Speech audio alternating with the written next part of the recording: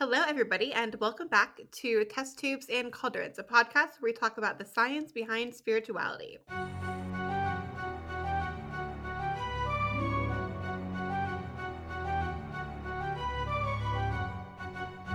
In today's episode, we are going to talk about the poison path, what it is, maybe some misunderstandings that people have about it, talk about the use of poison in current modern medicine, and how it was used historically, as well as touching upon it from a spiritual perspective.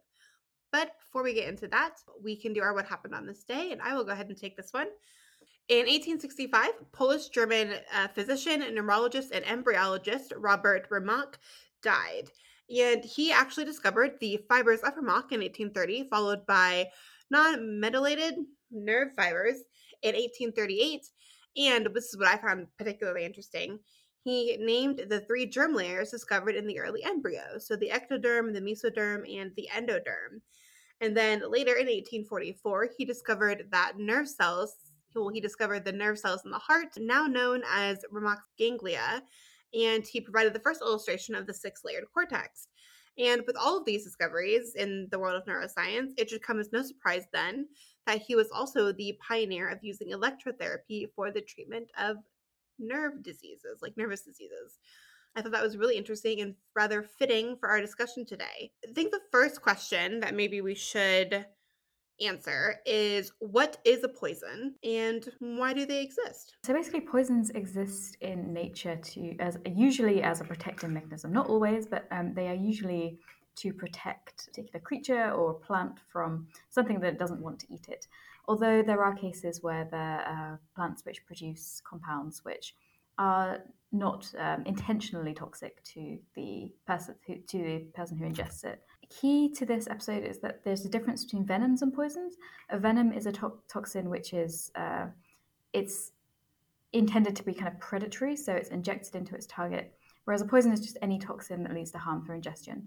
And in theory, anything can be poisonous when it's ingested in large enough amounts, but poisons specifically usually refer to a compound which has quite universally toxic effects on mammals. Yeah, and it's actually really interesting because this is kind of off base, but I just wanted to mention it.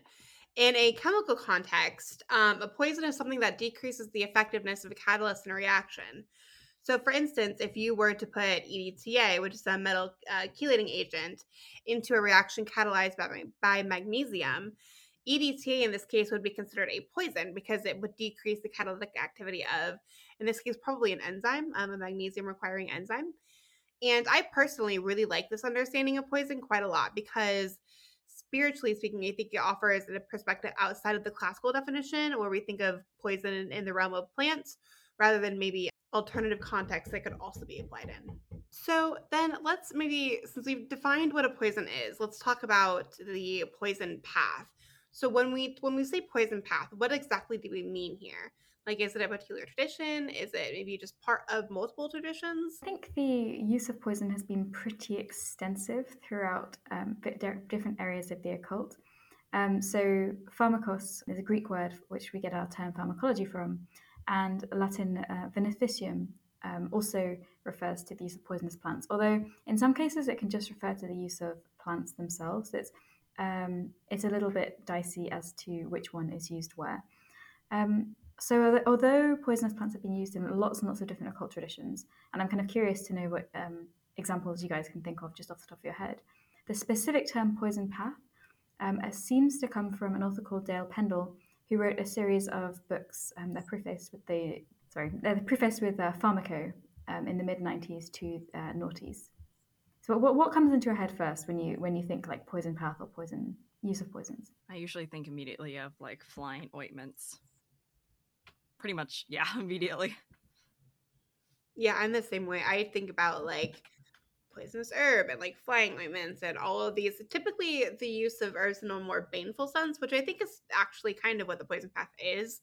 But a distinction that I want to make is that the poison path can be both beneficial and harmful. It's not simply just bad. And I kind of think that demonization of the poison path came from maybe rules that begin to be structured around like witchcraft and different practices where like you shouldn't do anything to harm people. And so the poison path was demonized in a sense as this thing that you shouldn't go down or participate or engage in, even though that side of plants is it's part of a whole, right? Like light is not light without dark, and kind of in the same regard with the poison path, you can't have healing without also having poison. They go hand in hand. And so when one wants to like study herbalism or the poison path or anything similar to that, I think it's important to understand both sides of the equation. Just as like you wouldn't only pay attention to gods like chthonic beings versus gods like above, right? You would focus on both the above and below because together they make a whole. And so I think the demonization of the poison path over time has really been unfortunate because I think it's separated people from maybe these chthonic spirits and the plant spirits that actually have more uses than simply baneful magic. But instead, the poison path was labeled as this like you only engage if you intend to harm, when that's not necessarily, I think, the entire point of the poison path. From like a purely like medical perspective, or like this would be like early medical, a lot of like diuretics, not the right word, they weren't antidotes, but sometimes it's like if you had eaten or consumed something that was like very harmful to you, you would consume something else that would then basically make you vomit up whatever you had eaten, which is obviously not normally a good thing, but in that case it would have been. Yeah, I find it really interesting because obviously, like, you guys jump straight to flying ointments, and me too when we think of poison path. Even though there are loads and loads of different traditions that do utilize poison, I think we'll be focusing a lot on traditional witchcraft and flying ointments though in this episode. But I thought it was interesting because its association with trad witchcraft is kind of historically, it's a little bit interesting, like how we got here and where we got these associations. Like it's thought of as kind of an ancient tradition, and maybe that's not necessarily the case, but we'll get into that a little bit later. But certainly it is associated with traditional witchcraft. Even Robert Cochrane, who's a founder of one strain of traditional witchcraft, actually died by the use of belladonna, although that's controversial as to whether this was suicide or unintentional. Again, what's so fascinating to me about the poison path is that people associate it with a negative light. But again, like these plants that are labeled dangerous, and even animals, actually, it's not just plants and animals, can actually be beneficial in many ways. So kind of moving the discussion more towards maybe modern medicine for a bit, there are a couple of examples that fall into this category. And one is the Pacific yew. So the Pacific yews, the seeds, leaves, and barks are all highly poisonous to humans. But in the 1960s, researchers from the National Cancer Institute discovered that the bark contained toxin that could be harnessed on a cellular level to inhibit the progression of some cancers. And this actually led to the synthesis of paclitaxel, which is a drug that's now used to treat breast, lung, and some other cancers, in addition to an AIDS-related sarcoma. And there's a couple of examples. I have like a whole list that I can run through. So there was a diabetes drug called exenatide, which lowers blood sugar and increases your natural production of insulin. And that's a synthetic version of a component in the saliva of large venomous lizards found in the US and Mexico. Have the classic example that everybody talks about, which is the opium poppy. And that led to the development of potent medicine for chronic pain, including codeine and morphine. Some anticoagulants, namely tyroflavin and heridin, were derived from the blood-thinning venom of the African saw-scaled viper and also leeches, respectively. And then the first oral angiotensin converting enzyme, which is known as colloquially as the ACE inhibitor, was based actually on the mechanism of how the venom of the Brazilian pit viper caused a drastic drop in blood pressure in its prey. And a favorite of mine actually is the conotoxins, which are bioactive peptides that are found in the venom, specifically of marine cone snails. And this venom is produced for prey capture and defense. But over 10,000 sequences recently, within about the last decade or so, have been discovered using mostly mass spectrometry and a couple of other techniques. And it's allowing us to currently visualize pain receptors in cells and the pathways that are associated with this, which is really, really important because studying pain currently in modern science is very difficult to do. And so by being able to like actually visually study this, it's allowing us to treat chronic pain disorders as well as neurological disorders like Alzheimer's and Parkinson's. There's plenty of kind of instances where these poisons and toxins have led to the development of incredibly useful drugs we were able to base off of these mechanisms. And I think that sheds light onto maybe the alternative use of the poison path, which is that it's not just dangerous. I mean, it is dangerous, like obviously.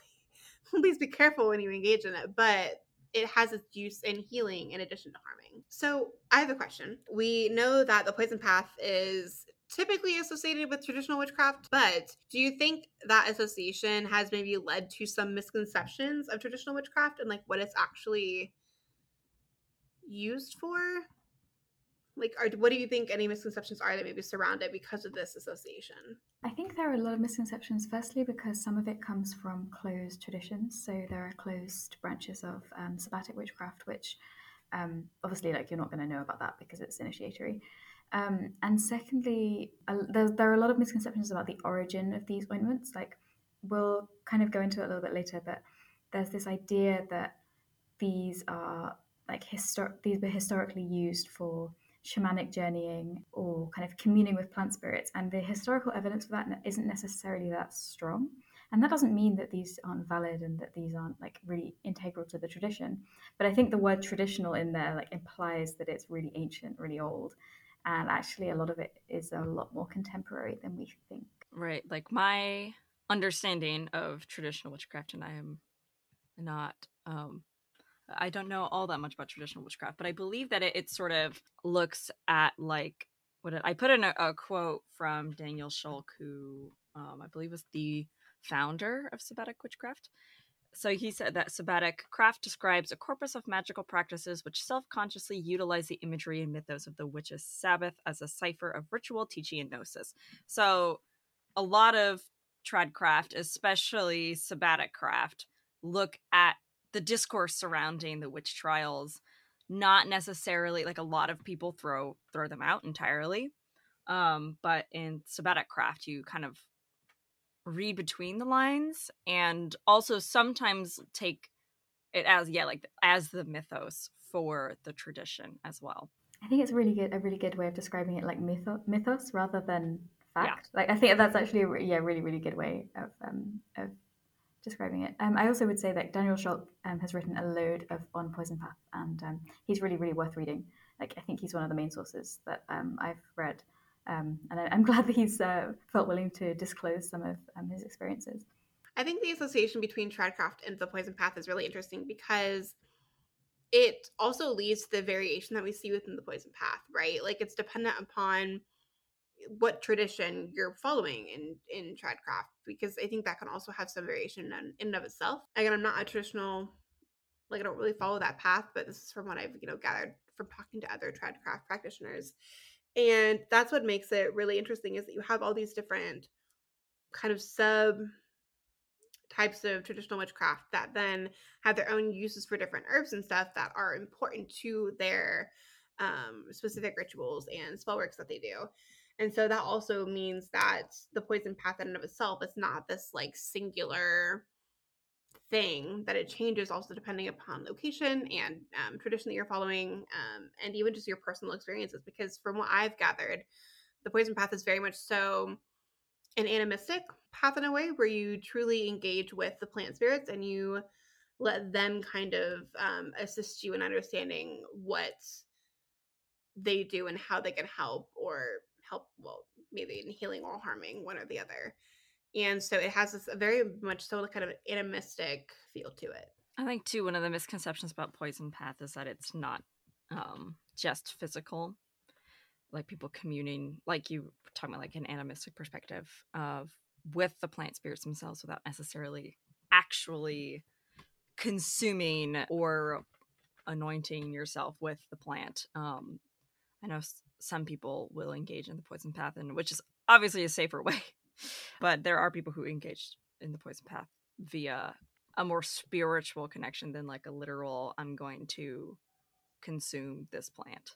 I was going to say just like mandrake puppets and stuff, because a lot of these things have like really historical. Like for example, the mandrake root is shaped like a human baby, and so it makes a really good puppet. or you can even just use the shredded root for a puppet. So that would be like one spiritual way to engage with it without actually ingesting the compound. Yeah, so this actually brings me to another question, which is that then what do you think separates the poison path specifically from just like normal herbalism? Because I think they're intertwined in many ways, but there seems to be a distinction, and I'm curious what you think maybe that distinction comes from. I feel like, because I mean, not all herbalists follow any path at all. Like there are herbalists who are like not even witches, or like their spirituality is purely plants, and like having that relationship with plants. But I feel like a lot of people who are specifically poison path are very much into that side of things. Not necessarily like that they eschew all other plants or all other herbalism, but there seems to be I mean, in order to do the poison path right, you have to be very skilled. I think to me that's sort of where the difference is that a lot of people who are like engaged with the poison path do it quite extensively with just the poison path. And I feel like there's a lot more overlap with poison path and specifically tradcraft, whereas herbalism has so many crossovers with so many different paths, whereas I feel like poison path seems to line up the most with tradcraft and its offshoots. Yeah, I think the difference for me is that the poison path seems to be more of a holistic in the sense of incorporating both the natural world of the plants with like the spiritual incorporation from tradcraft or really just spirituality in general. It kind of brings both into the framework and allows people to have a more full kind of understanding of what's going on versus just looking at it from a natural perspective. Like I think you can work with plant spirits and allies as an herbalist, but I think when you do it in the poison path, there's more to it spiritually than there is maybe from an herbalist perspective. At least that's how I see it. Yeah, I feel like this is a really hard question actually because it could be answered in lots and lots of different ways. I really encourage people, if they're interested in this more, to read Dale Pendle and Daniel Schulk because they've got some really fantastic books on this. But I would say there is a lot to do with psychomagical journeying. Particularly, we mentioned journeying to the Sabbat, and we'll get to that in terms of sabbatic craft. So a lot to do with plant allies, communing with plant spirits, and also learning and sort of the unmaking of the self. So there's a lot to do with kind of inner transformation, not just using plants for a specific goal. So, for example, in herbalism, you might use something for a correspondence, or you might use it as medically, but you might use it to actually transform oneself, or even just change your mental state, change your perspective. It's quite dramatic and it's quite involved, I think, in that way. Do either of you think that poison path association with like entheogens and psychedelics, in a sense, this idea of like engaging in the poison path to have visions or move to a trance state, has maybe led to some of the more negative connotations surrounding the practice and also just the path itself? Yeah, I think so. And I mean, obviously, I don't think that necessarily people think of the baneful aspects like actually physically poisoning people, but I mean that historically was something that witches did, and I'm sure that association still remains in people's minds to an extent. Or baneful things can also include like love philters, for example, so driving somebody into a frenzy, and I think that's definitely a negative association that many people would have. Yeah, I mean, for anything called the poison path, I think there's bound to be negative connotations to it. I think also whenever like something dangerous, I mean, anything in excess is dangerous, but poisons in a normal amount are dangerous. So I think that too is where there can be some issues. I mean, I've heard so many stories of people who have had horrible experiences with the kinds of herbs that are associated with the poison path. So yeah, it's easier to really hurt yourself with belladonna than it is with rosemary. In terms of the poison path, a lot of people think of it as just using poisons, which are botanical origin usually, to induce a transcendent state. That's not always the case. We kind of mentioned there are some baneful uses, so that might be a love potion to induce frenzy. It might be psychomagical journeying. It might be in medicine of some sort. So I think you mentioned quite a lot of medicines are derived from poisons earlier. There is an idea within some poison path circles that poison is a medicine, and this can be viewed as in a kind of a spiritual sense. So it's a medicine to treat holistically, to treat the whole. Or sometimes some people actually view it in a kind of more chemical sense. So the idea is that regular medicine treats the symptoms, whereas poison path would treat the cause. And I don't agree with that at all. I think if you understand regular medicine, then that's just not true. But I do think maybe from a spiritual perspective, people see it as healing in that way.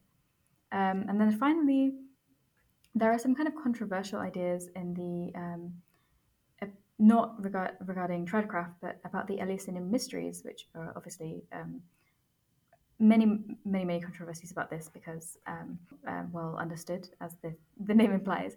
But there is one idea that they were used in this context to induce a near-death experience, and this kind of comes back to the idea of transformation.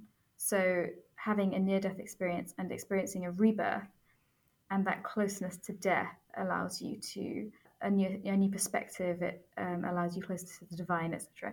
Again, that is a controversial idea, but I think that is an idea that is also perpetuated through other traditions because of this particular idea. So there's lots of different uses. I think too, when looking at like the poison path, especially, and we're gonna get into like recipes.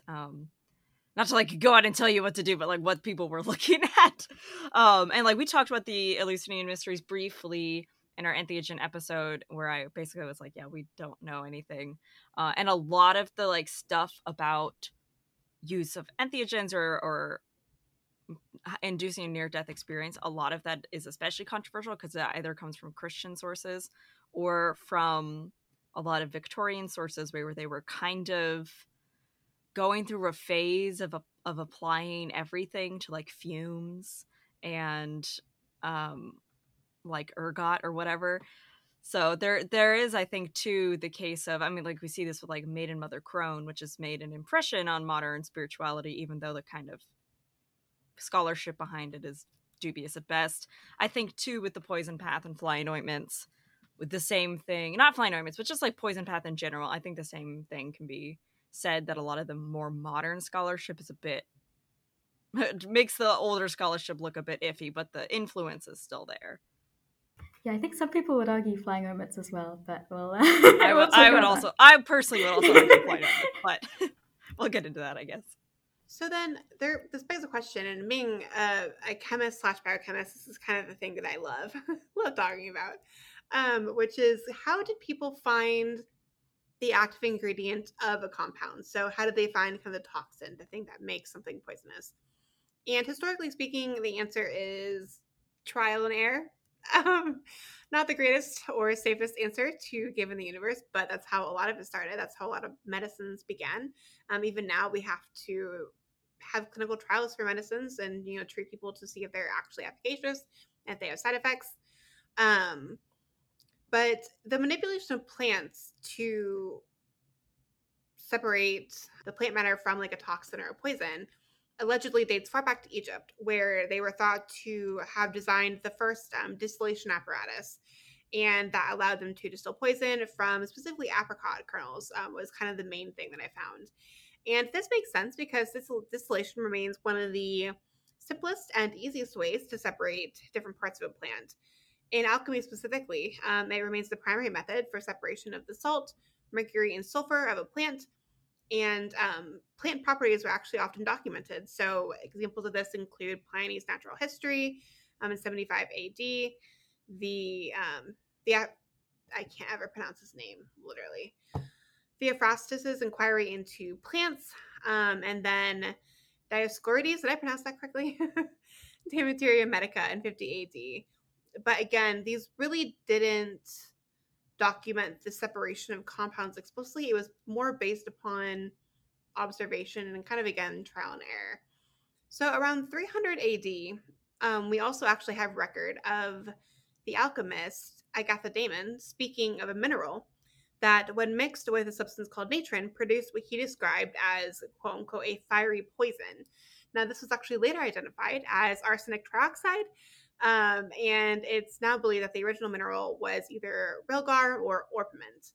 And what's so interesting about that is the arsenic trioxide was actually used to treat a number of things, and it led to chemical deaths all over the place, which is pretty typical of medicine that occurred, back in that time period.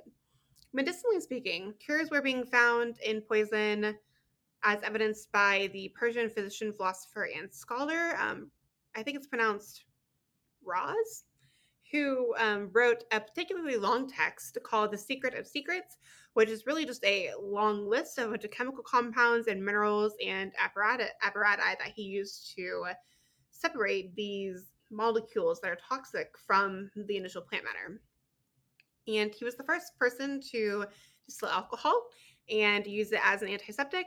And he was also the one who suggested using mercury as a laxative. Not actually a good idea. Please don't do that. And he also discovered what we now know as mercury chloride, a corrosive substance from which an ointment was derived that, quote unquote, cured scabies. And the reason, actually, it's interesting, the mechanism behind this is that mercury could penetrate the skin. And because it could do that, it would actually eliminate the itch by killing the tissue, leading to, again, this like chemical poison and chemical death. So not good medicine, but it was working at the time. So people thought it was good. Not the case. And that's actually pretty common for most of the alchemical elixirs and tonics that people were being given.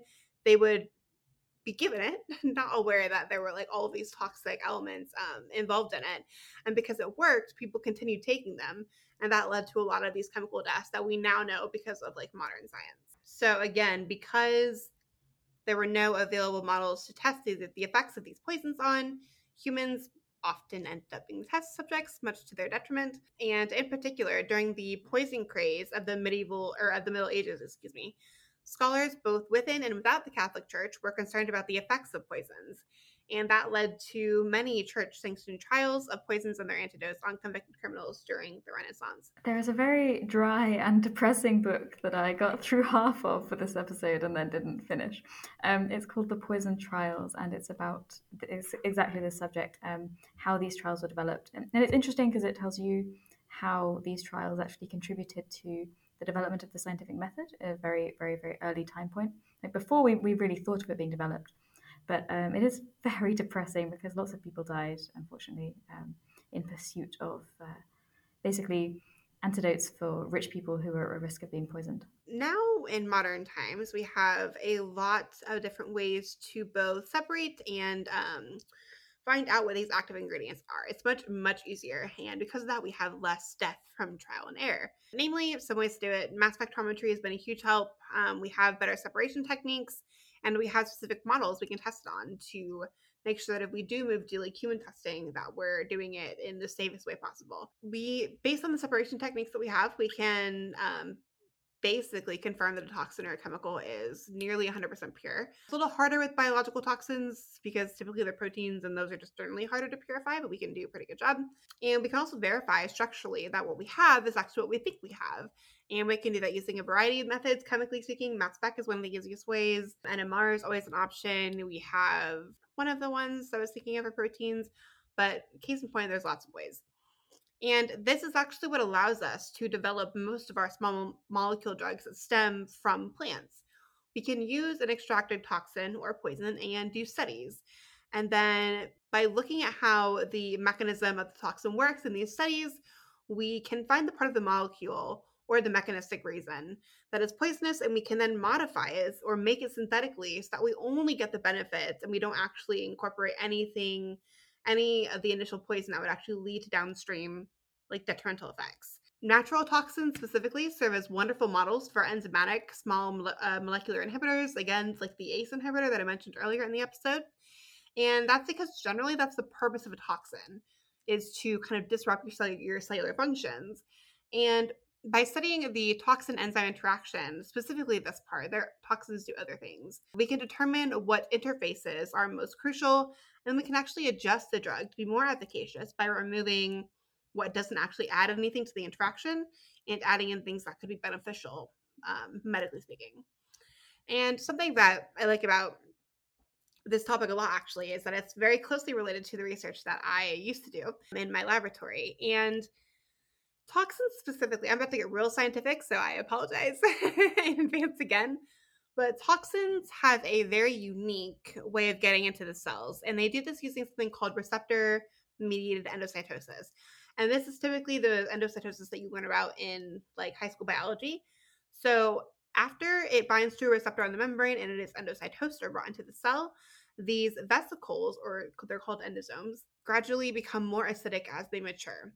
And when this happens, it causes the toxins to release from the cell receptors inside of the endosome.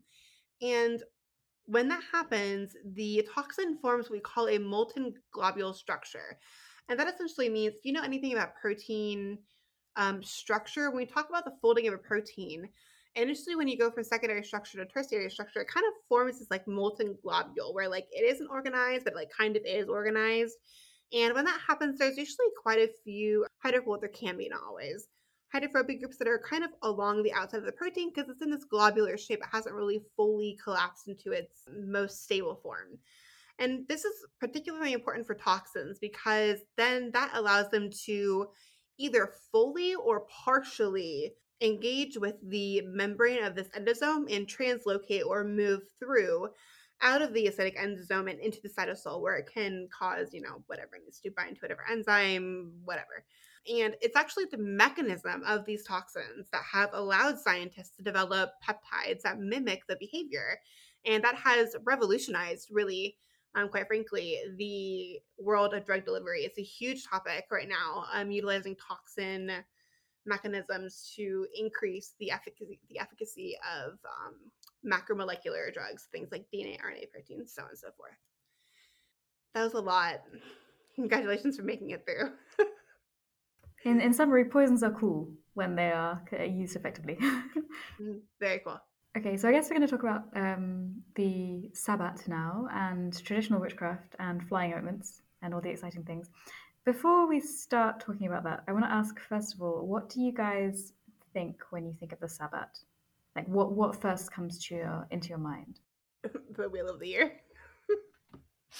That's funny. For me, it's pretty much immediately all those like images of people just like, there's just phalluses everywhere and old ladies and devils and all that good stuff. That's pretty much immediately what comes to mind. Yeah, the word devil, I think, is key in there. So a popular conception that remains part of some witchcraft traditions, especially traditional witchcraft, is that witches historically used these flying ointments that we mentioned earlier. These are ointments that contain psychotropic poisonous plants like nightshades in order to fly to the Sabbat. So here they would dance with the devil, have orgiastic feasts, and in some reports even dined on the blood of infants. The use of this ointment is contentious, but many believe that it wouldn't cause literal flight. Instead, the witch would depart from her body as she slept to enter the Sabbat, or some later cases claim that it allowed a demon to take hold of her body. While not all of these beliefs are held by witches today, the use of flying ointments is still popular for psychomagical journeying, under the conception that this is an ancient practice. But I kind of want to explore how true that is, and like how old this tradition actually is.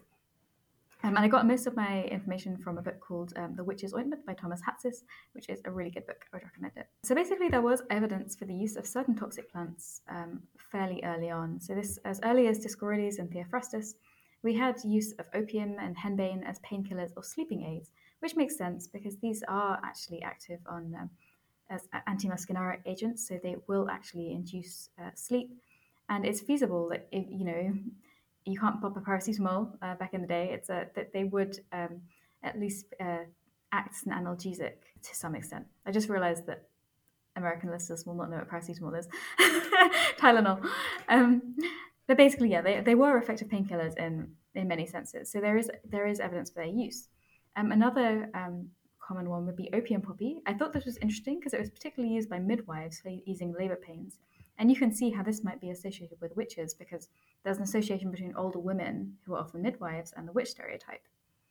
A lot of references to these exist in leech books, and if you don't know what a leech is, it's a healer who was somewhere between a folk healer and a physician. So if you were somewhere living in a common town in Western Europe in the kind of early modern period, you might not have access to a doctor or physician, but you might have access to somebody like a leech.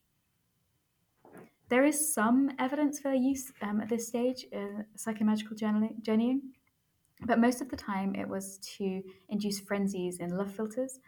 For example, Theophrastus documents this, and in the 1400s as well as use for love philters as well as a use for transmutation, as in 1390.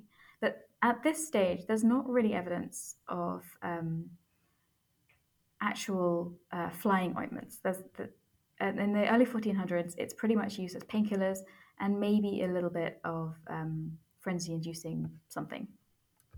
Yeah, so here's some early recipes. Obviously, don't just go out there and start making them. Keep in mind the sources that these are coming from, and the time period that these are coming from. And I apologize to anyone who knows Latin, because I don't. Strap in. Okay. Unguentum populeum. It's from a book authored by Trotula of Salerno. Ointment for fever and wakefulness, henbane, red poppy, mandrake, deadly nightshade, pig fat. Also used for misbehaving children. That's pretty... Yeah, that tracks. Clearly medicinal in nature as described, but highly likely to have influenced the contents of subsequent flying ointments during the witchcraft. Unguentum feralis, the Book of All Forbidden Arts, Superstitions, and Sorcery, 1475, several decades into some parts of the witch craze. Contains 7 herbs. Each herb must be collected on a certain day. Heliotropum, thought to be borage, on Sunday. Makes sense, heliotrope. Lunaria annua, Monday. Verbena, Tuesday. Spurge, aka Mercurialis, Wednesday. Vetch, Anthelis barba, Thursday. Adiantum capillis veneris, Friday. If you know a little bit of Latin languages, the way that their days of the week sound, some of those might make sense to you. And then there's a 7th, we don't know, a mystery herb? Who knows? None of the above commonly considered to be psychoactive, though some have planetary correspondences, as you can probably tell, like Lunaria and Heliotropum, or were commonly used for magic and or medicine. Example, verbena, frequently used in protection and cleansing spells. Borage is mucilagneus, which I always forget. I think I actually pronounced that correctly this time. I almost never do. So it's used for stomach complaints. Lunaria, also honesty, is often associated with the moon due to the seed pods, and Monday, moon day, Mercurialis on Wednesday. Perhaps the 7th mystery herb is our psychoactive component of interest, and its planetary correspondent will be Saturn, Saturday. So that one we don't know. However, the word flying ointment didn't actually appear until the 15th century. Furthermore, most of those references came from Inquisition documents. Many reports have been taken under the duress or had details subtly added to them over the years. It was clearly that over time the hysteria of the witch's ointment grew with the hysteria of the witch craze. For those of you who don't know, I did a whole college semester on the witch craze, and for those of you who don't know how those inquisitions went, a lot of times, so people would be saying things under duress, under torture, not essentially, literally. And then what would happen is they would sort of build up a mythos. And so then the later inquisitors would kind of be inquiring about these things, inquiring about the Sabbat, inquiring about the flying ointment, because there was already points that they were already looking for, and then they were looking for new information. So that's how that information gets added upon later. So with the witch crave also came witch stereotypes, as I mentioned. So these included nocturnal juring for mysterious rites, devil worship, and of course ointments. Many of these can naturally be explained. Nocturnal journey may have represented heretic pagan sects trying to avoid the watchful eye of the church. Oh yes, the Waldensians. The Waldensians are fun. If you know anything about the witch craze, there's a little old Waldensian church near me. I think about the witch craze every time I look at them. Devil worship may also be explained by historical associations between demons and pagan deities, and historical documents demonstrate a clear transition between references to Diana to use of biblical figures perceived as wicked, and finally mention the devil himself. Ointments may have been used for psyche magical journeying, but they were also likely to have been used for medical reasons by the women accused as witches, lending apparent credence to the accusations of the inquisitors. The existence of the ointment and the confession does not itself prove that it was used for such purposes, given that the confessions were often, if not always, exacted through torture. So initially the use of the ointment was tangential to the witch, but it soon became a major part of confessions and intrinsically tied to the devil. So mid-15th century, the powers of the witch ointment were now being put down to the devil rather than plants themselves. So that's almost like the devil's the one who is inducing the journeying and the flight. And the belief of the inquisitors in terms of a literal flight versus a spiritual flight varies a little bit. I believe in, like, people, Malleus Maleficarum, I never pronounced that second one correctly, but that one takes a lot more literal approach to the witch craze. Some inquisitors were less inclined to believe that they were actually flying, but some definitely were like, oh no, they're actually like flying in the sky. We should probably do a whole episode talking about the witch craze.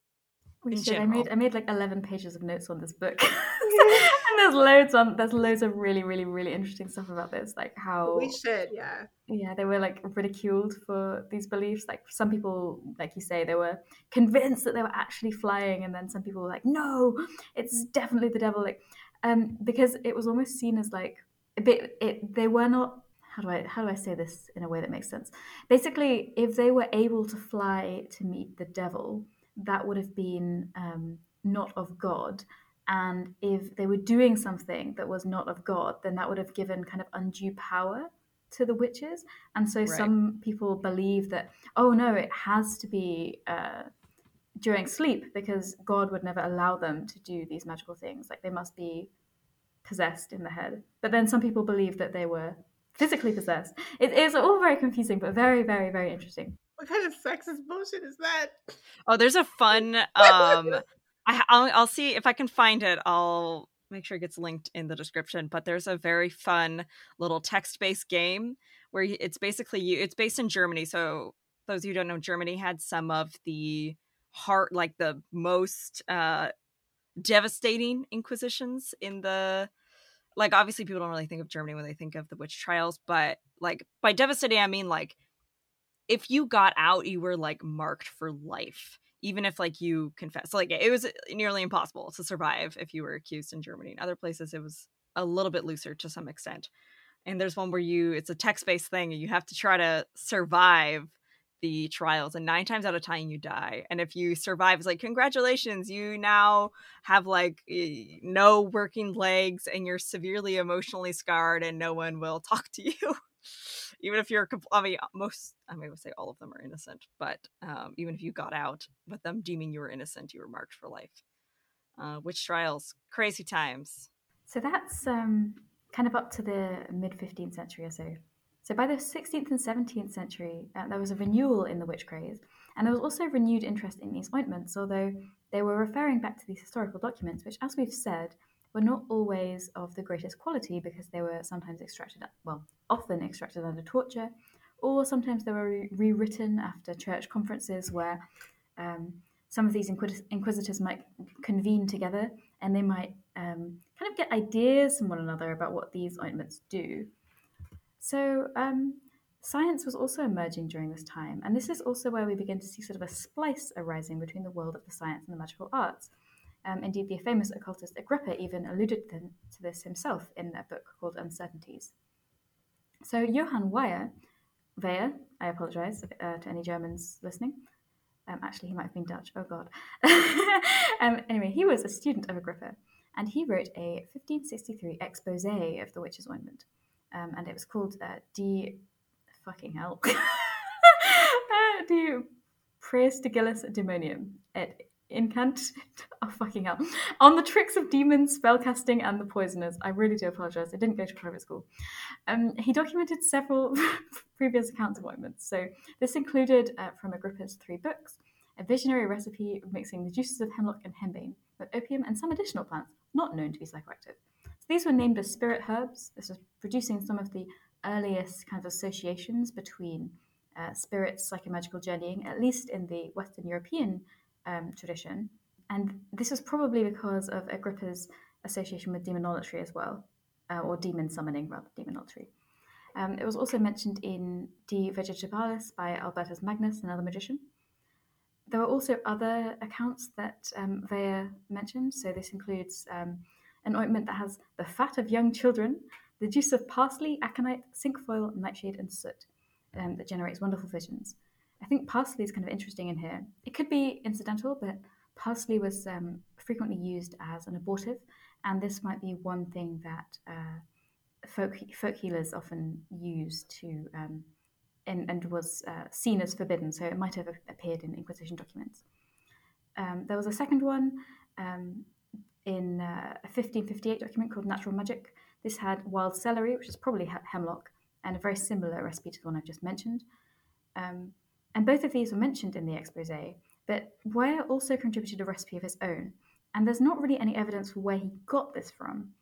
It included henbane, hemlock, darnel, deadly nightshade, and opium. But he hints that there are stronger preparations. He just doesn't mention them because he's worried that people will abuse them. He had a unique take on the effects of the drug. It wasn't purely psychological or spiritual, but it weakened the mind of the user, allowing Satan to enter one's consciousness. So this was a sort of great debate for Christian demonologists at the time, and it was a source for those seeking to condemn witches for cavorting with demons. So basically, through these occultists and humanist physicians, we were able to get a sense of the ointments, although it was obvious that there was some editorializing going on, and the recipes were not necessarily true to the originals. The addition of spirits into this as well was probably something new. So to summarize, early on we had use of these use of love filters, things that might cause frenzy, and possible psychomagical journeying. But probably the association with the devil was really an association with pagan gods that were perceived as demonic. Then, in the 1430s, 1450s, we saw demonologists, judges, and inquisitors reinterpreting these magical ointments and adding experiences that they gained under the duress of torture. The ointments are reinterpreted as being rubbed on sticks or other flying vehicles. This might have originated from folk beliefs about a goddess called Frigg flying on a broom. That's a little bit of a reach. And the association with the devil was probably developed through associations between pagan deities and diabolism or demons. Towards the end of this period, the drugs within the ointments were understood to corrupt the mind and allow the influence of the devil into the user. And finally, in the mid-16th century, as we've just mentioned, there was this idea of humanist physicians that the accusations of witchcraft were often made against people who were deluded or mentally ill. But by writing about the ointments, even when they were condemning the accusations, they brought them to a wider audience. So occultists were able to then capitalize on these and use them. And even as late as the 1850s, we had occult scholars who were using these recipes and reporting that they made in a dream they were flying in spirits. They were describing wild rides and frenzied dancing. And of course, because they were these people in the 1850s were culturally exposed to the ideas of the witch craze, it's kind of understandable, right? That they would have these visions of orgiastic flight and the devil because they had an expectation that it would take them there. So you can see that over time, this idea of like heresy made its way into flying ointments, but wasn't necessarily there at the beginning.